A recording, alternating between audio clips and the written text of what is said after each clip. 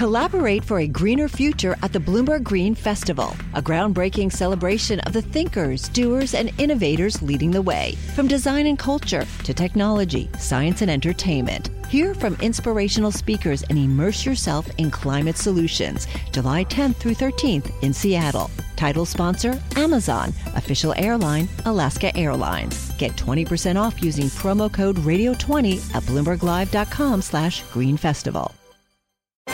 This is Bloomberg Business of Sports. The world's changing, and what are things we can do to transform our business and engage our fans globally in different ways? People are using their name and likeness to create more opportunities, more stakes in companies. In order to turn the organization around, we had to turn it around not only just on the baseball operations side, but on the business operations side. Football and any other sport is very difficult, but I like to broaden my horizons and be able to expand. Sports need to be consumed live, and that's a big competitive advantage for intellectual property holders of sports content in the media landscape. Bloomberg Business of Sports from Bloomberg Radio.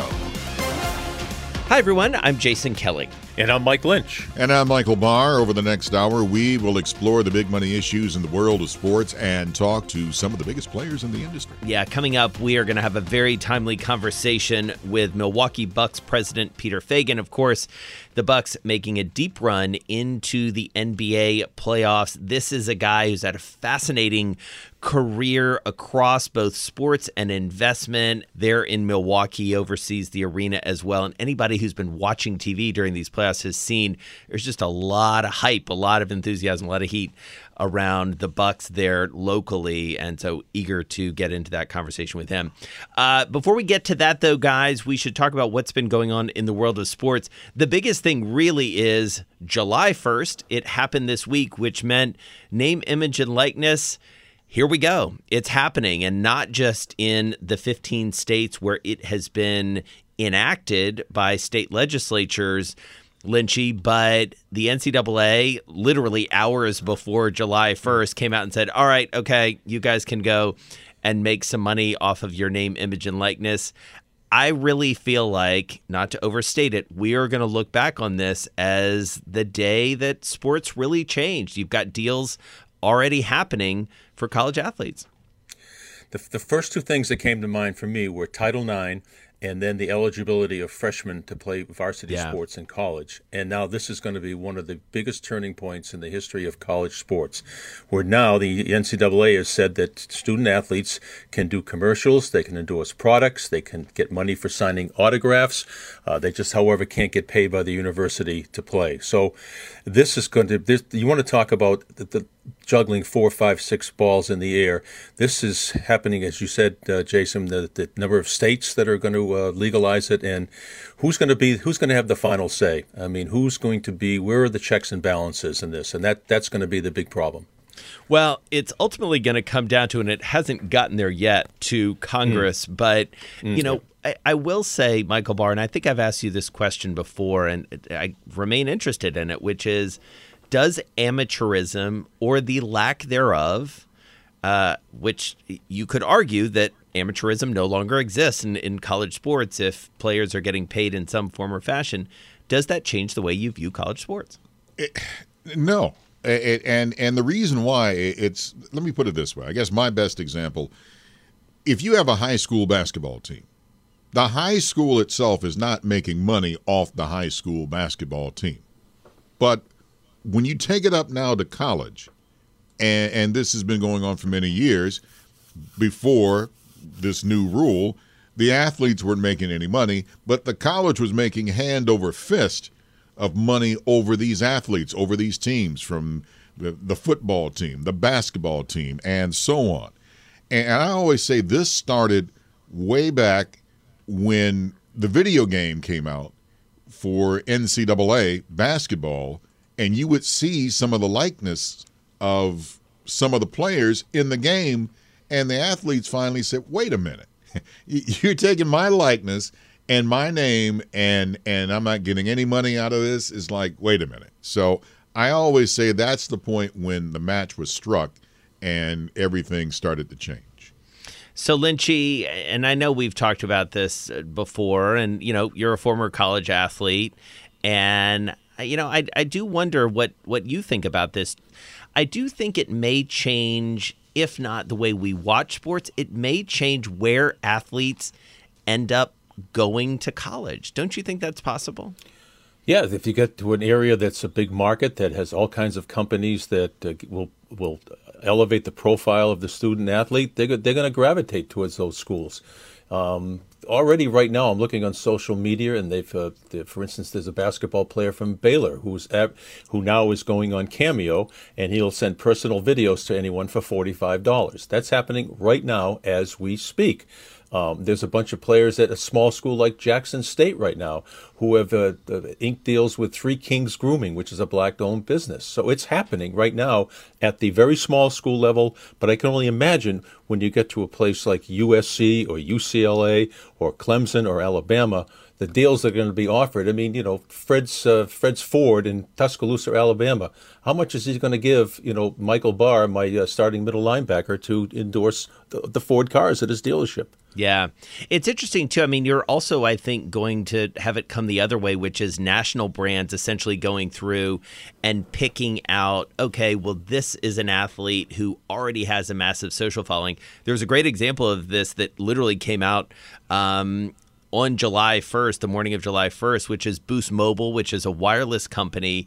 They endorsed they won endorsements from 2 college student athletes. They are paying to be endorsed by these athletes.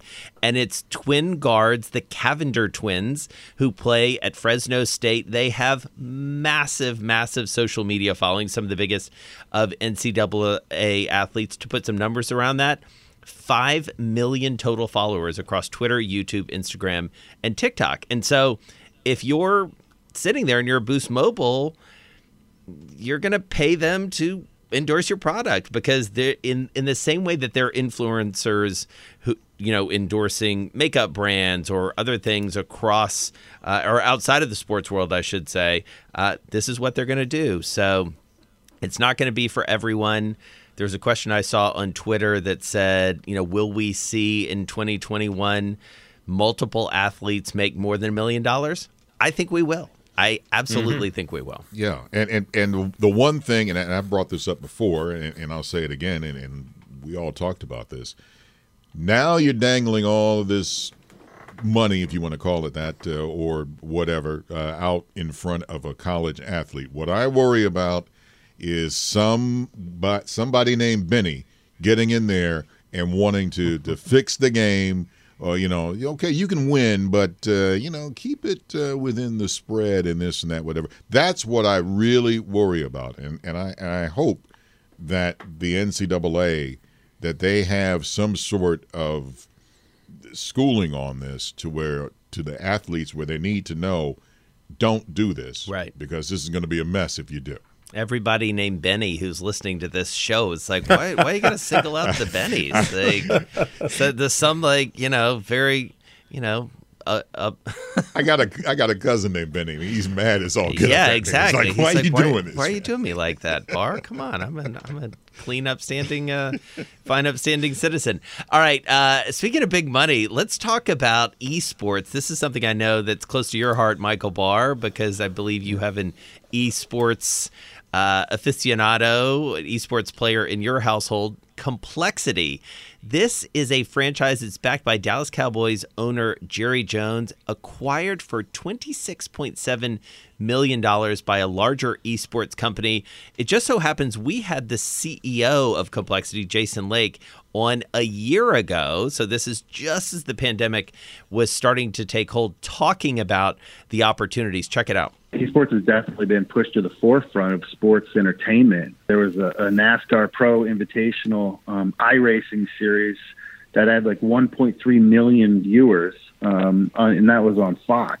ESL has their Counter-Strike League that was meant to be played in Malta, but that was moved online, and it saw concurrent viewership of over 355,000. For online matches, that's a significant number. People are watching gaming, they're participating in gaming in record numbers, viewerships at record numbers, and it's a really interesting time for our business.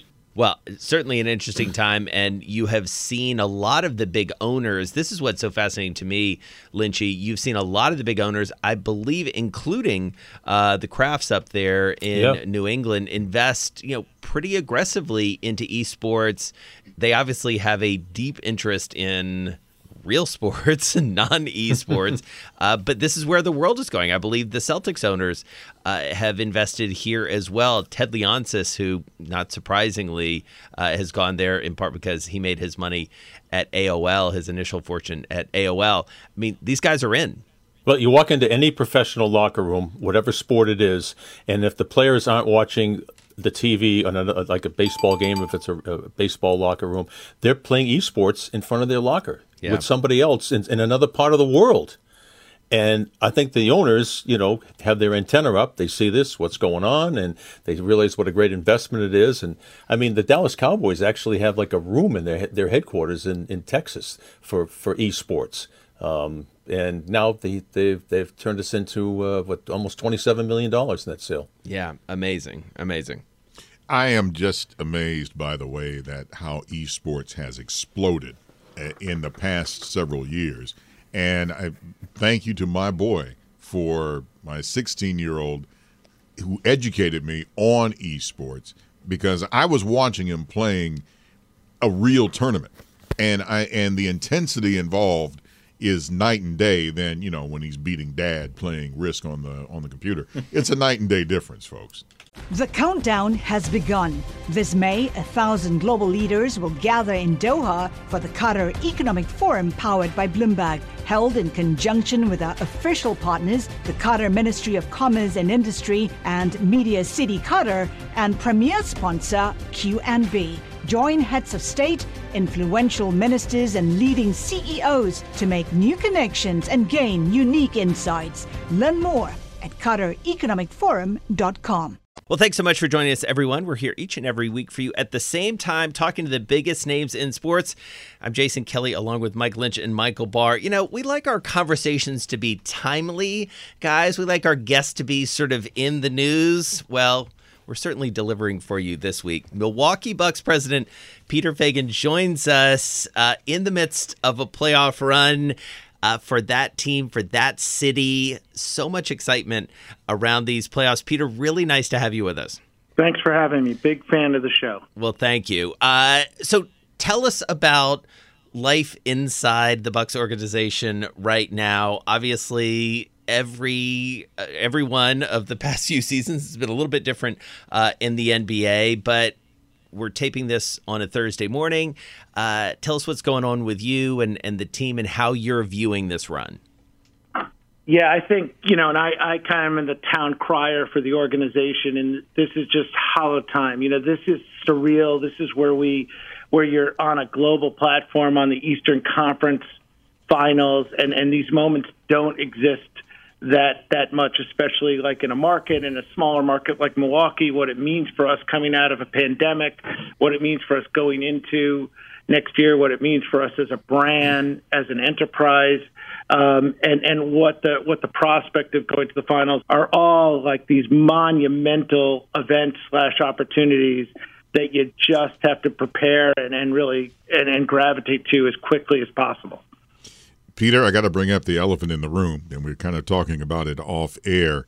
Giannis Antetokounmpo scared the daylights out of me because he went down with a knee injury. Fortunately, your star player, it looks like there is no structural damage as we're talking.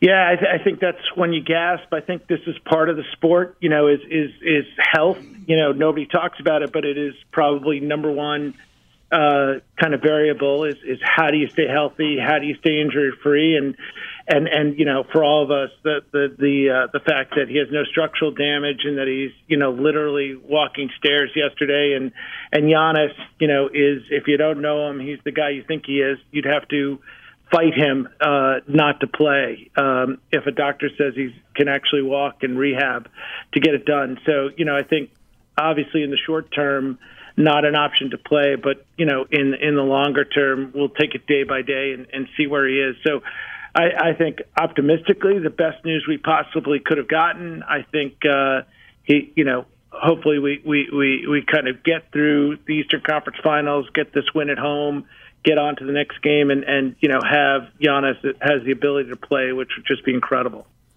Hey, Peter, it's Mike up in Boston.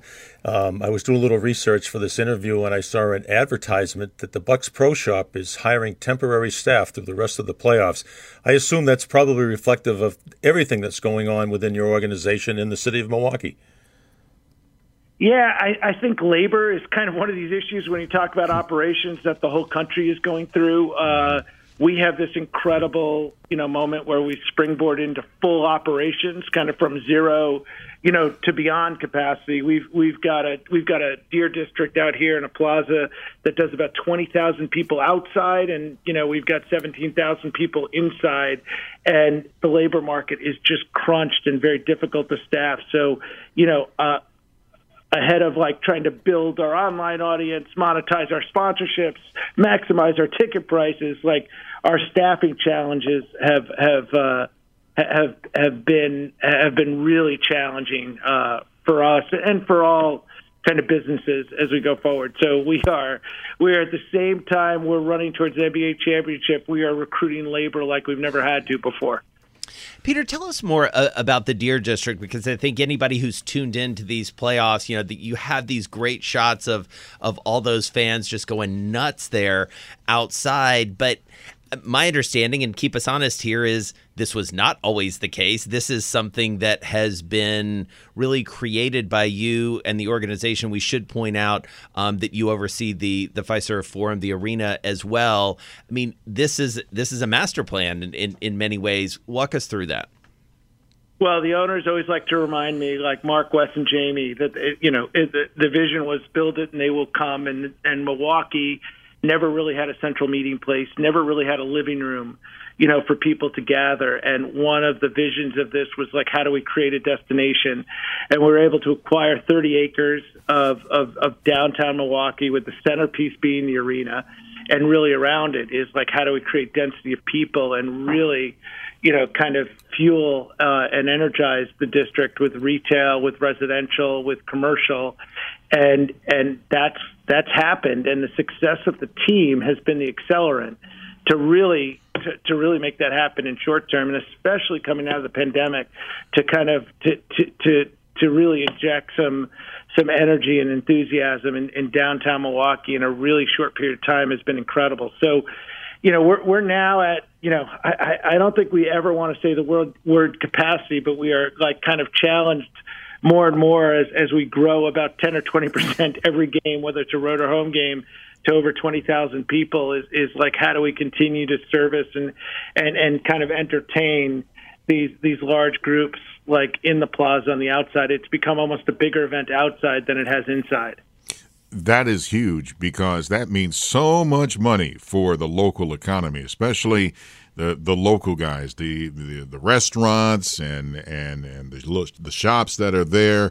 As we pass and hopefully put COVID in the rearview mirror, that has to be, as you mentioned, a shot for the economy in that local area.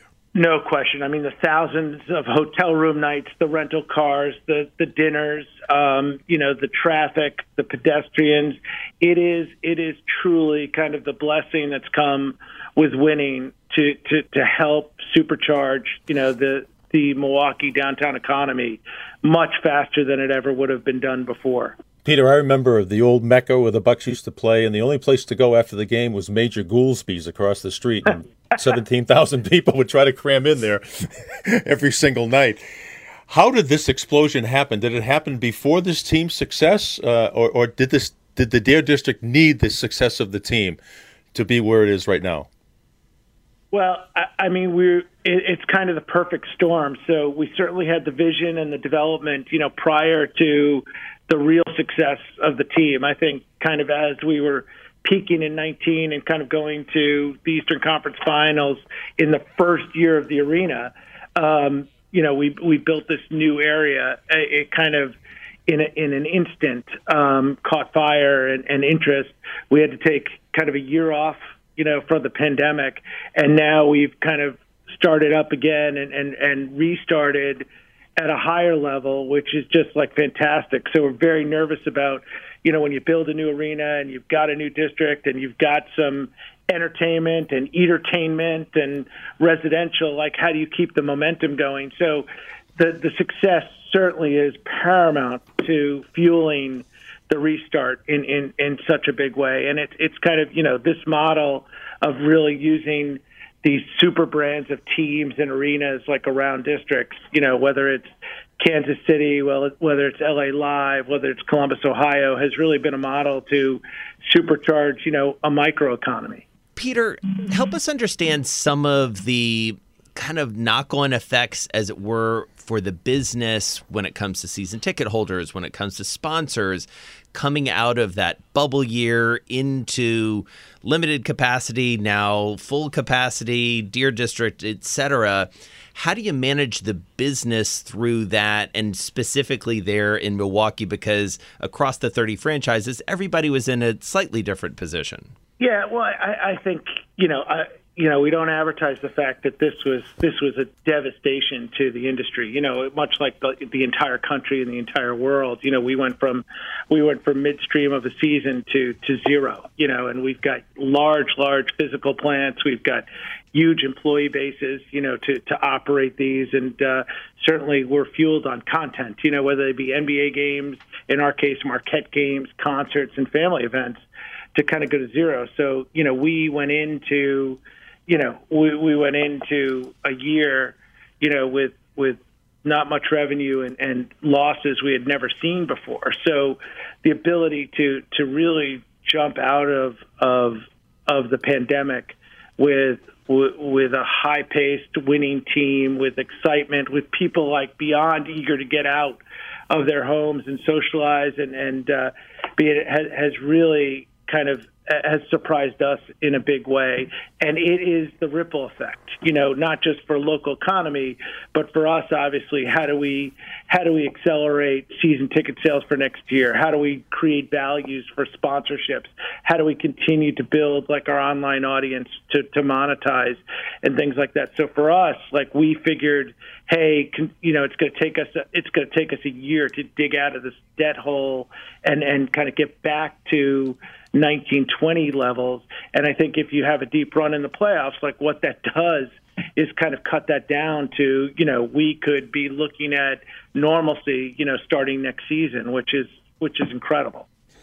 Peter, you've got an NBA team. A lot of cities have an NBA and NHL team sharing the same arena. What kind of other events do you have to fill up the rest of the dates during the calendar year? Yeah, so I mean, we kind of like, we had our first full year at about 150 real events, and that's, half of those are kind of what I call the team sports, and whether it's Bucks, it's Marquette, it's NCAA, and then what you really do is balance that out with, 40 to 50 concerts. On top of that, you've got to create your family shows and think of everything from your Feld shows to your Disney on Ices to your rodeos to your WWEs to your UFCs. And then, you kind of figure out where you are in the market and what you can customize and how you can do some in-house kind of concerts that would, and special shows to comedy shows. We think we've built this arena to be the gold standard of where people want to come, where people can really, habitate and have a fun time, like in and around the district. And it's a destination, and regionally it's easier to get to Fiserv Forum from northern, Illinois than it is to get to the United Center. And how do we create that great experience? How do we attract people, from a couple hundred miles and have marquee events? And make it special. So for us, it's like continuing to build that content schedule in like a very big way. And, I think we should be a facility doing, 200 to 250 events, including another 100 events outside. And whether that's a Chris Kindle, Christmas Mart to farmers markets, to ice skating rinks in the summer. I mean, there's so much and so many great examples of what's done, and we're still in the kind of incubator stage of finding out what works and how do we continue to build it up. Peter, talk to us about the fan base and especially sort of overlaying that with the arena and, balancing affordability and perks and access and, especially at this time where it feels like fans are enthusiastic, emboldened, and all of those things that manifest, whether it's on social media or, looking at various things that are happening across pro sports. Help us understand your fan base and how you serve them from a customer perspective. Yeah, great question, because this is a value-based fan base like you can't imagine. There are price points where there are inflection points. This is a consumer base that actually looks at their receipts, which I've never seen before. Coming from larger markets, you never have to worry about beer prices or food prices. You do here, and you do have to figure out, how we align with the brewers on, what our 20-ounce beer price is in a big way. People do not want to get ripped off. People want value for their money. People have kind of stayed on what's affordability for certain ticket prices and what the balance is. And we're challenged. We do not have an 18 million person DNA like New York. We have 1 million people in the 7 surrounding counties, maybe 600,000 in Metro. I was just in Atlanta, as we play the Hawks. That's a 7 million person, Metro market. You might be able to make some mistakes, as you acquire fans and retain fans. In our business, we really don't have we don't have the luxury of losing, of attrition in any big number. So we've got to be a winning team. We've got to create unbelievable value and unbelievable service to kind of keep them and work hard for every customer. And so just to follow on that, does that change the pricing dynamics? Does it change the way you think about suites? How does that manifest sort of day to day or even strategically? So it really makes you think about how you segment your pricing in your marketplace. It's you certainly can have premium. You certainly can have, corporate-driven products. You can certainly have high-net-worth individual products, whether they be the first 3 rows, whether they be suites or lofts or premium areas. But you really have to balance it, with affordability and the ability to bring in. And, in this market, you are as much a business as you are a community partner. So you cannot disenfranchise the general public in a big way. And that's a balance, that I've learned and we've learned over the last 5 years that some markets don't have to think about as much. And we really do have to have that consideration to get that. So it's a much deeper thought out algorithm for ticket pricing, for instance, than it might be in a larger market. Peter, we were talking right before we came on air about one of the things I'm personally most fascinated with, and I dare say you are too, which is the change that we've seen in ownership across the NBA. It's happened in a lot of sports, but it feels most marked, candidly, in the NBA, and you guys are pointed to as really the tip of the spear in many ways when we think about Mark Lazary, Wes Edens, and Jamie Dimon coming in and really making some pretty bold decisions on the court and off in the arena we were talking about before, and thinking about pricing and all of that. You worked for Berkshire Hathaway before. You understand big name investors probably better than anyone. Help us understand how that plays out in this particular franchise. Yeah, I think the one great thing about the NBA is it truly is a collaborative. So on the court, beyond competitive and fierce, and it's an arms race. But off the court, it really is best practices and kind of what you're seeing. So if you think of the evolution of ownership, of pro sport teams, not just our guys who are the most incredible board of directors you can ever imagine. We've got Mike Fascitelli, who ran Vornado on commercial real estate, and very few questions, don't have answers when we're thinking about development, and Wes Edens, who helped pioneer the private equity field, and Mark Lazary on the distressed debt, and Jamie Dimon. But look throughout the league, you've got, media and digital expert like Ted Leonis. You've got Dan Gilbert, who's rebuilt the city of Detroit. When you talk about, you've got Steve Ballmer, who built, Microsoft. So when you think about, kind of like this concentration of knowledge, success, process, and growth. Like it's you can't put a value on what that does for our ability to have best practices, to use examples, to collaborate, to really evolve these sports businesses into, much bigger entities. There are 6 words also that bring up big-time revenue. Broadcast rights, broadcast rights, broadcast rights. That has changed the face of major sports, especially in the NBA. Can you expand more on that? Yeah, well, I think, for the value of, obviously, the national broadcast deals have been the fuel to really increase these values. And then maybe in the last 10 years, you've really seen, especially in the NBA, what global rights have done, especially in Asia, for distribution and brand and revenue, for the league and for the teams.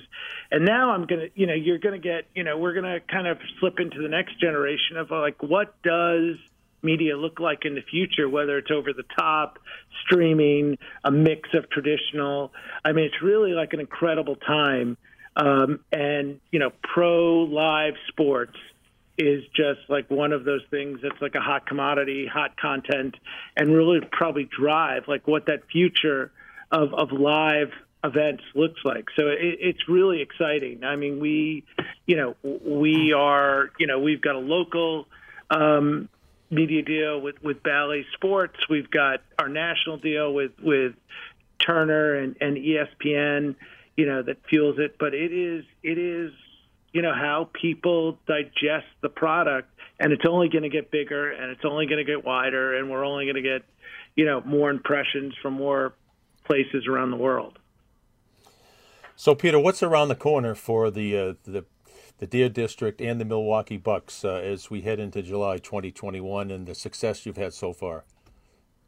Yeah, so there's some physical plant stuff. We're about to break ground on a hotel on the property. We're kind of in the pre-development stage of some residential and some more commercial in a big way. We're kind of digging out of that, pandemic side and navigating what the entertainment side looks like to really book up, the rest of this calendar year and really kind of, what I see kind of in the entertainment side as just kind of a year we've never seen before, as concerts and shows get out, in 22 in a way that they have never been. So that'll be kind of exciting as we ramp it up. And for us, like we're looking, to sustain growth. We've got one of these rare moments where as a team, our centerpiece of the Bucks is we've got Giannis signed for a long-term extension, Drew Holiday, Chris Middleton. It's one of those rare moments where you've got the core of a very competitive championship caliber team signed for a longer period of time. And we think, the business perspective of that is like we can go out to market and sell like higher and longer term than we've been able to do in the past with that value proposition that we're going to be a championship competitor for a long time. The countdown has begun. From May 14th to 16th, 1,000 global leaders will gather in Doha for the Qatar Economic Forum powered by Bloomberg. Join heads of state, influential ministers, and leading CEOs to make new connections, gain unique insights, and uncover valuable opportunities in one of the world's most rapidly rising regions. Request your invite for this exclusive event at QatarEconomicForum.com. Peter, it's so interesting that's where you went because it's very much where I wanted to go next, which is the contours of the business of pro basketball and the business of the NBA, obviously moving in a much more aggressively global way. It's the second most popular sport in the world, as you well know, behind football in the global sense, not American football. But there's also this moment where it's an incredibly star-driven league. You see players decamping every season for greener pastures here and there. You talked about the fierce on-court rivalries, but also sort of the collective. What does the NBA collectively have to do, and what's your role in it in being for lack of a better term, sort of innovative around the business. You know, you guys have done a good job with labor collectively, as it were, but how do you grow this larger pie? Yeah, I think, you know, I'll revert to like the Board of Governors, ownership, and Adam as just being constantly driven by constant improvement, like audits, refinements, and focused on growth. You know, so I think as we look at the league, there's so many kind of interesting, kind of fascinating things going on, whether it's expansion, whether it's global expansion, whether it's academies, whether it's new media prospects. I think it's also like the game itself. Like, do we look at in-season tournaments? You know, how do we tweak All-Star Weekend? So I think one of the things that gets me like really excited and enthusiastic is maybe Adam and the owners are pleased, but they're never satisfied. And that's like really exciting, you know, that we're constantly looking for kind of like what is the next and to stay ahead of the curve and to innovate. And, you know, in its own special way, the bubble was that, you know, like how do we take charge and own this and really pave the path for restarting pro sports in the world. And that's an exciting example of like how cool it is to be part of the NBA. You know, I want to follow on that quickly if I can, but and to call back to something you said earlier about the collective. And, you know, in the same way that we've seen this change in owners, I dare say we have seen an elevation, and this is with all due respect to people who have sat in your seat and similar seats before, but an elevation of the role that you're in, you know, in terms of, you know, you think about the Steve Koonens and the St. Marshalls of the world and the Abundandis in Brooklyn. I mean, I feel like y'all are sort of leveling up too in some perspective. And I wonder if you see that and what that level of the collective is like and how you guys sort of draw on the experiences of each other. So I think, and we were there before, but I think the pandemic definitely put us all together in a way that we had never been before on a daily and weekly, and kind of bonded us. And it is like transparency. And I call Chris McGowan in Portland for best practices with labor. I call Koonin on media, John, on ticketing. Like we are a sharing collaborative. I think Teambo, like team marketing and business operations, kind of run by Amy Brooks at the NBA has kind of like set the template down for almost like the internal consulting best practices model for how to bring these teams and these leagues together. So we all kind of flourish in a big way. So I think, I think on the operating side, we're now owned by folks that own several, have come from owning or managing or building like large companies or several companies, and they look for, true operators, and kind of people who are focused on growth and people who've had success, organizationally. And it's kind of all built up to this evolution of what these enterprises have become. When I read this, I was not letting this go. You are the creator, and you created this last year, of Cream City Cluckery. And what it is for delicious chicken tenders. And first of all, what made you come up with that name? And second of all, how did you get into this? Gentlemen, add an hour to the show. You've now hit my passion. Forget ticketing, forget sponsorship, forget media. The world is about the greatest chicken tender that's ever existed. So I'll tell you, you talk about culture. Like, how did we come up with this? We overnight had a facility that had the largest kitchen in the state of Wisconsin. We had a sports bar that, is a $7 million store that went completely flat. And we said, my God, we have this infrastructure. And we had one of our managers who runs our food and beverage just say, like, why aren't we doing a ghost kitchen? And we said, ghost kitchen, why don't we brand the hell out of this, use all of our assets, charge up the kitchen, and see if we can create a franchise and have some fun with this as we're not playing basketball. And you know what? Perfect timing. We're about to open two more physical cluckeries. It's Ghost Kitchen in our head chef had kind of come from the South with like an unbelievable recipe, some butter cake, and created, on-demand delivery and pickup system that, started to do a few $1,000s a night, like during COVID, and kind of hit it off, and great product.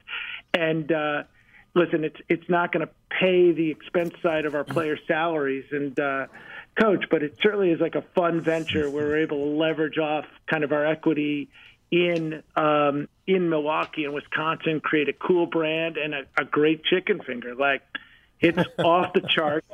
I'm happy. You guys should set foot in Wisconsin. Like, free cluckery on me. Oh boy, where's my plane ticket, man? We got to go. Bar just left. Sorry, guys. He literally dropped his headphones. Did you actually have this much fun in any other job you've had in your entire life? Because your enthusiasm is jumping through my headsets right now.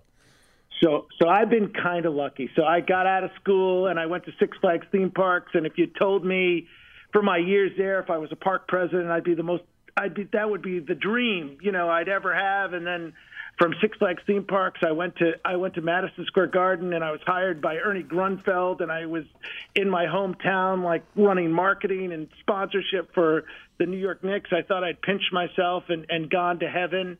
And then I went into this private aviation world of Marquis Jet and into NetJets, and I thought that was the coolest thing I had ever done. And then these guys kind of, I don't know if they plucked me. I might have glued myself to them for this opportunity. But if you had ever told me that there was an opportunity to run one of the 30 franchises, kind of build a district and reinvigorate a city, be part of a brand and part of the story, I would have just told you, like, not in a million years. So I think, knock on wood, like after almost 6 years, like I'm as amped up, especially you're talking to us as we're in the Eastern Conference Finals, so add some amp to it. But this is pinch yourself magic wand stuff. So this is just awesome. And I kind of say this to people here, like, if you can't be amped up in enthusiasm, like in a job for a pro sports team that, kind of is growth and fun, like, you are definitely in the wrong place. Well, I want to just wrap up by asking you a question related to that, which is, as you think back and hopefully for Bucks fans, maybe less so for Hawks fans, there's more to come. But I do wonder, because your job is different in the sense that your emotions, your revenues, all of it sort of rises and falls on this very public product in many ways, and so much of what you're working on, everybody gets to see, but also we're also invested in our teams. Is there a moment that you have where, just as a fan of your organization, you're really going to remember, you think, from this playoff run? It's so funny. Like, I think, like, I remember, like, the cathartic moments of, like, opening the arena. I remember getting funding for the arena. And then kind of, the one thing I've started to learn, and it really is impossible from, like, being in this sport, is kind of the one thing I take away from the players, like a Chris Middleton, like a Giannis, and anything is, it's one game. It's like one thing. Do not take one chapter and make it the book. Like, you're going to play again. How do you recover? That's not to say that I put on a strong face after Giannis goes down and we lose the game and I don't cry in my hotel room. Like, that's fine. Like, you can get upset. But this is a much bigger, kind of opportunity. And I think, like, listen, you have to maximize every opportunity you have. And today we're in the Eastern Conference Finals. We are planning to be in the finals. We are an NBA championship. I don't know any other way to do it, and what does that look like?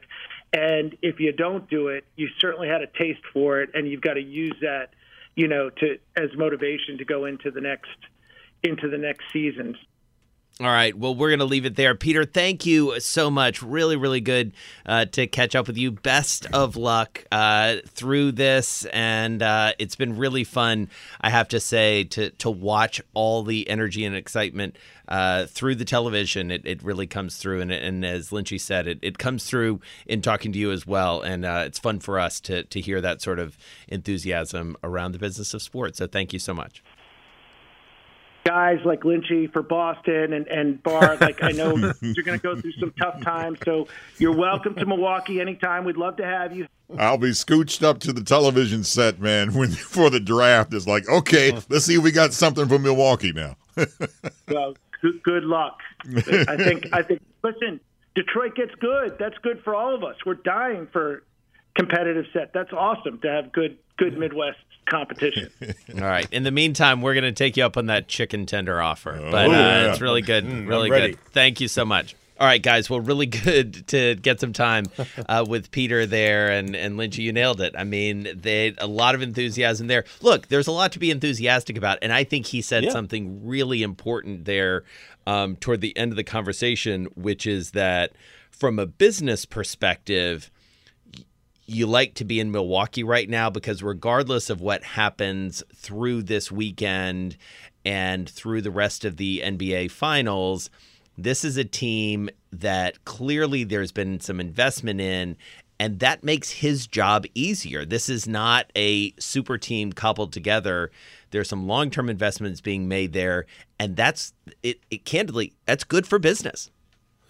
It is, and they're a likable team. They're an embraceable team by the average NBA fan or basketball fan. You look at Brooklyn, okay, they concocted, they came together, they almost colluded to put the three superstars together. This team was just put together like teams have been put together in the past. And they have a great crowd out there. Giannis is a very likable guy. He's the league MVP, and they've got a great supporting cast. And as Peter said, they've got him signed to long-term deals, a lot of these guys. So good things are going to keep happening for this franchise. Bar, what'd you take away there? Oh, we got to go get some of those chicken tenders, man. Cream City Cluckery, and my point is, is we've been having this theme all through this show, and Lynchy, you hit the nail on the head. He has such excitement, and when we mentioned about Cream City Cluckery, man, we could buy a franchise. We went to 11 there. I admire anybody who, more than just obviously the Bucks, obviously are very strong, but that starts a whole brand new franchise, a whole brand new branch, and they start it off, and you have that excitement. God bless you, because that's the spirit that you have to be an entrepreneur. All right, so lots to take away there, and we'll see what happens in the NBA playoffs. Let's do the number of the week. My goal is to be the number one pick. That's something I've been dreaming of since a kid. It feels better to be number one than number 5. I wear the number because of Mike. We have a chance to go for 3 in a row. Good numbers at a good time. When I first started wearing that number, I was just happy and proud. Bloomberg Business of Sports, the number of the week. All right, now I got to set this up. So there's a little bit of a setup here. Let me explain. Chip Ganassi sold his NASCAR team to Justin Marks. He's the owner of Trackhouse Racing. And he declared that he will pull out of the nation's top stock car series at the end of this season. Now, one of the things that happens when you buy a NASCAR team that's established like Chip Ganassi is that you buy a charter. And because Ganassi has 2 cars, that means 2 charters. Now, the terms of the deal were not released, but what I want to know is how much, as of 2 weeks ago, are 2 charters in NASCAR? And if anybody doesn't know what a charter is, it means basically that you have an agreement that you're going to show up at the race with those 2 cars to compete. And I will give you something else. Each week, it costs about $400,000 to run a NASCAR for that one race. Just to give you that along line, $400,000 it costs for a car, but it costs $400,000 because you got the crew and everything going on, and that's about $15 million a year. So what I'm asking, 2 charters How much does that cost? I'm going to say, so the total for two is $12 million. I got my little calculator out here. I'm going to go with $16 million. Actually, Jason is closer. It is at least $10 million for a pair of charters. And that was 2 weeks ago. At least $10 million. And the charter is important because what that does, it tells the sponsor, hey, we're showing up. So if you want to sponsor our car, here you are. That's an important thing if you're going to try to sell a sponsor to come join your team. Interesting. So, all right, that is a rabbit hole of NASCAR that I never thought that I would go down, but I now understand a little bit more about the economics of racing, the louder type. Yes. Not Formula E, which we're going to talk about next week. The guttural. Well, you've been listening to Bloomberg Business of Sports. We're here each and every week for you at the same time, plus online wherever you get your podcasts. Catch those. They drop on Mondays, Wednesdays, and Thursdays. I'm Jason Kelly. Find me on Twitter at Jason Kelly News. And I'm Mike Lynch, thrilled to have a conversation with Peter Feigin, the president that made Milwaukee famous. I'm Mike Lynch. You can follow me at LynchyWCVB. Chicken, winner, chicken dinner. I'm Michael Barr on Twitter at Big Bar Sports. You're listening to Bloomberg Business of Sports and Bloomberg Radio around the world. Collaborate for a greener future at the Bloomberg Green Festival, a groundbreaking celebration of the thinkers, doers, and innovators leading the way. From design and culture to technology, science, and entertainment. Hear from inspirational speakers and immerse yourself in climate solutions. July 10th through 13th in Seattle. Title sponsor, Amazon. Official airline, Alaska Airlines. Get 20% off using promo code Radio20 at BloombergLive.com/Green Festival.